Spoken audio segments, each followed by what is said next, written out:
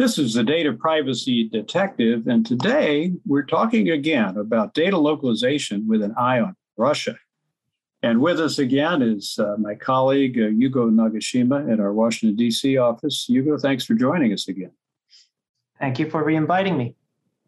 Well, Russia, for years it was centuries. It was a czarist dictatorship, and then the Soviet Union for about 75 years, and then the burst of elections and Boris Yeltsin and Vladimir Putin, and that's evolved to what it is today. And we're going to talk about it in relation to personal privacy and the data of people. And does Russia have a personal data protection law? It does. It has a federal comprehensive personal protection law. Governs all sectors and protecting Russian citizens, right? That's correct. This goes back about 6 years. We're in 2021 now. This was adopted in September 2015. And as to data localization, Yugo, what does the law require? So it requires data operators, and important point, it's not the controllers. It's, I think, broader than that. Data operators is a different term from GDPR language, which is data controllers, and sort of the ones that collect and keep, and data processors that outsource, provide outsourced services. So here we have data operators, it sounds like a combination of controllers and processors. But anyway, what do they have to do? So if they collect, process, or store Russian citizens' information, they have to store it in a database that is located in Russia.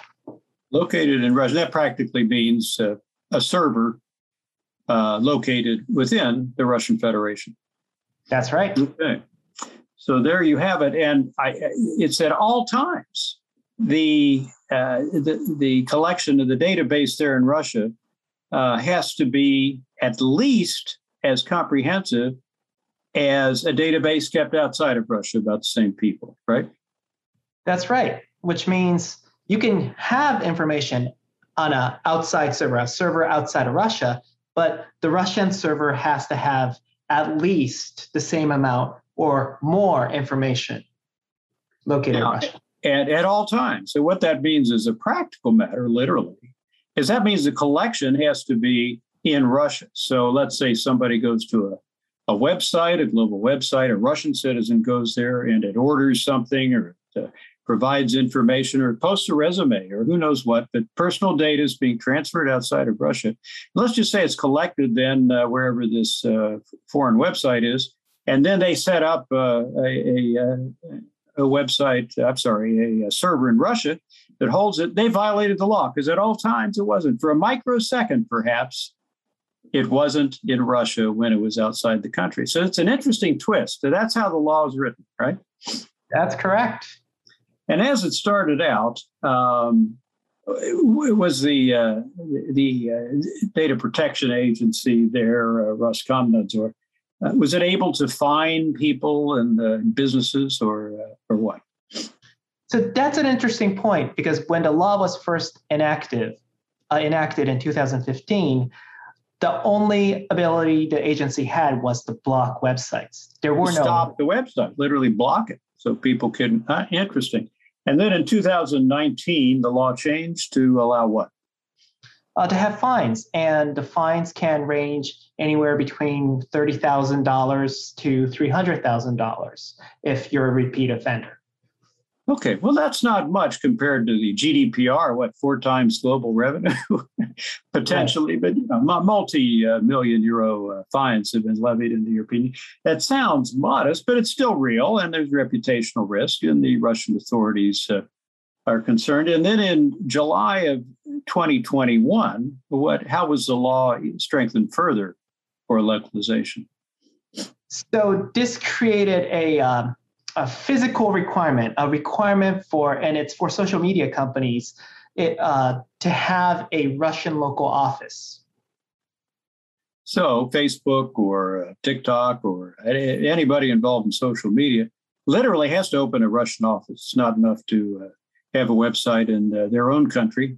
and you have a server in Russia, they actually have to open there. They have to file a notification and make information available, right? That's right. They have to have employees in the office in Russia and go through the corporate establishment. That's correct. Well, before the fines came in, what happened to LinkedIn?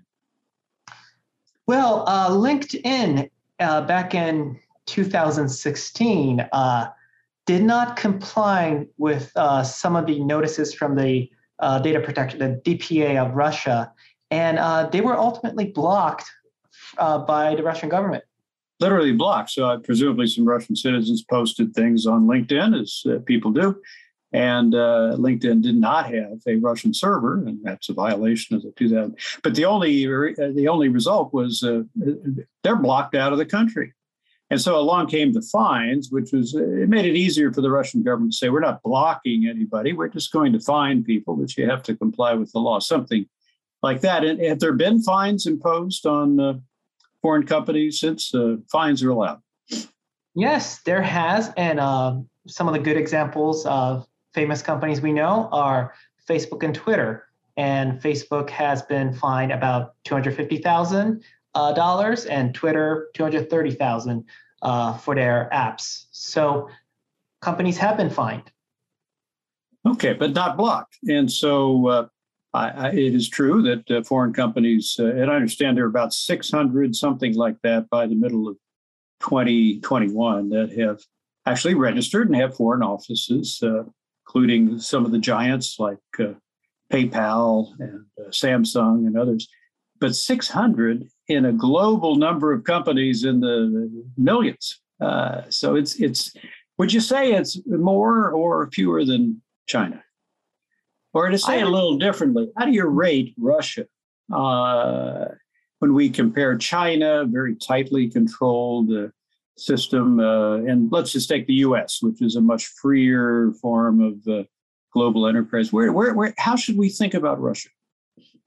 Russia would be somewhere in between U.S. and China, closer to the China side, but not quite as far as China, because there are other companies who have complied with the Russian DPA. Microsoft, an example, Apple, Samsung, they successfully complied. So it isn't, I think, as tough as the requirements that the Chinese government places on foreign companies. Yeah, and no, not the kind of requirements of turning over all encryption algorithms and other things to the Chinese government that's required.